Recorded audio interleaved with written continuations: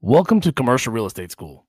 I'm Kyle and Sarah, a commercial real estate advisor based out of New York City. And I just want to take a second because this is our first series and give you just a quick rundown of how this show will work, as it's a bit different than most of the other podcasts you may listen to. Each of my guests have recorded a series of 10 short form episodes. Each one of those episodes are actionable information, all killer, no filler, if you know what I mean, 4 to 10 minutes long, and they're all top commercial real estate professionals in the country. I'm talking about brokers, investors, developers, you name it. They're coming from ranging backgrounds and different parts of the country. So my goal really with this show is to provide as much valuable insight and information while also leaving you guys plenty of time to tend to your clients' needs and, of course, get deals done. Today, we kick it off with none other than Eddie Gonzalez, a veteran commercial broker and content creator based out of Phoenix, Arizona. Have you ever wanted to own a slice of a skyscraper, multifamily asset, or industrial warehouse? You see, billionaires have long used real estate investments to build and protect their wealth. And that's because the rules of real estate investing have traditionally favored the rich until now. Lex is a new way to invest in real estate. The truth is, the best commercial real estate deals are hard to find. Unless you're an accredited investor or have some other type of access. I mean, even then, you've got things like crowdfunding, REITs, and sky-high investment minimums to choose from. Until Lex. Lex IPOs buildings so you can start investing today. By taking buildings public, Lex has created a new way for you to invest in marquee commercial real estate. Build a portfolio by picking the buildings you want to invest in. Each building gets a stock chart, a ticker symbol, and trades just like other stocks. You can even hold these shares in your existing brokerage account after the IPO. And as a shareholder, you can get paid dividends flowing from the rent paid by tenants, earning you tax-advantaged passive income. Unlike other platforms, you can freely trade in and out of your positions without lockups or holds. You can get started today in just minutes and start exploring Lex's live and upcoming IPOs. So head over to lex-markets.com, sign up using the code CRE School, and get a $50 bonus when you deposit at least $500. Again, that's lex-markets.com, code CRE School. Lex, real estate investing for all. All right, Eddie, we were talking about understanding your clients, understanding what their expectations are, timing, things like that. But why is it so important to understand what their future growth plans look like, whether short-term or long-term? There's a couple different things that I like to talk with a new client about. And if they already are existing and have locations, that kind of helps a little bit because I understand where they are, what type of clientele they're looking for, what the demographics need to be. But kind of the path that I go down is is this going to be a one-person shop, one-time shop? So that real estate is very, very, very important versus, okay, are we going to open 10 of these stores? And then we strategically place where they are and when we place them at particular places in the valley. So I like to go down that path, A, for the business plan, B, for the real estate plan, and C, just because it's smart business. If you're only opening one of these, you need that home run location.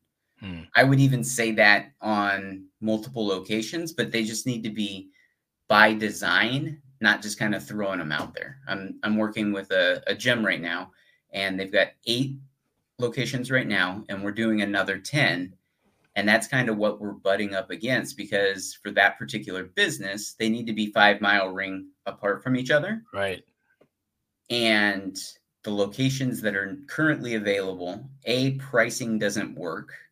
And B, where we want to be is kind of too close to those other locations. So we need to figure out when those leases expire.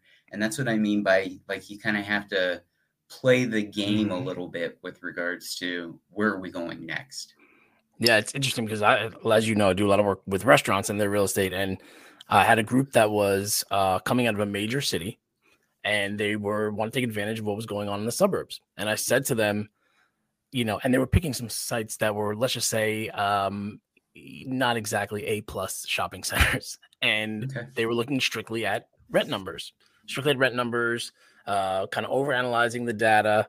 And I said, look, if it's me and I'm understanding your growth plan, and their growth plan included franchising, so you have to attract people to say, hey, my brand is solid and this is what we do. I'm not making my flagship in the suburbs in this center. So if I'm not understanding your growth plan, let me know. But this is not a great flagship location. Have you ever run across something like that? All the time. Yeah. All the time. So I just did a deal, and same thing.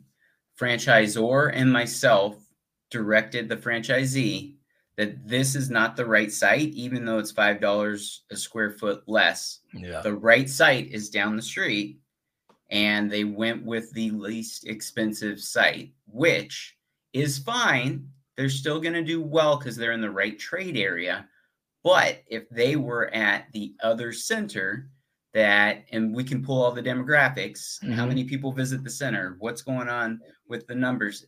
It's all, commercial real estate is a numbers game.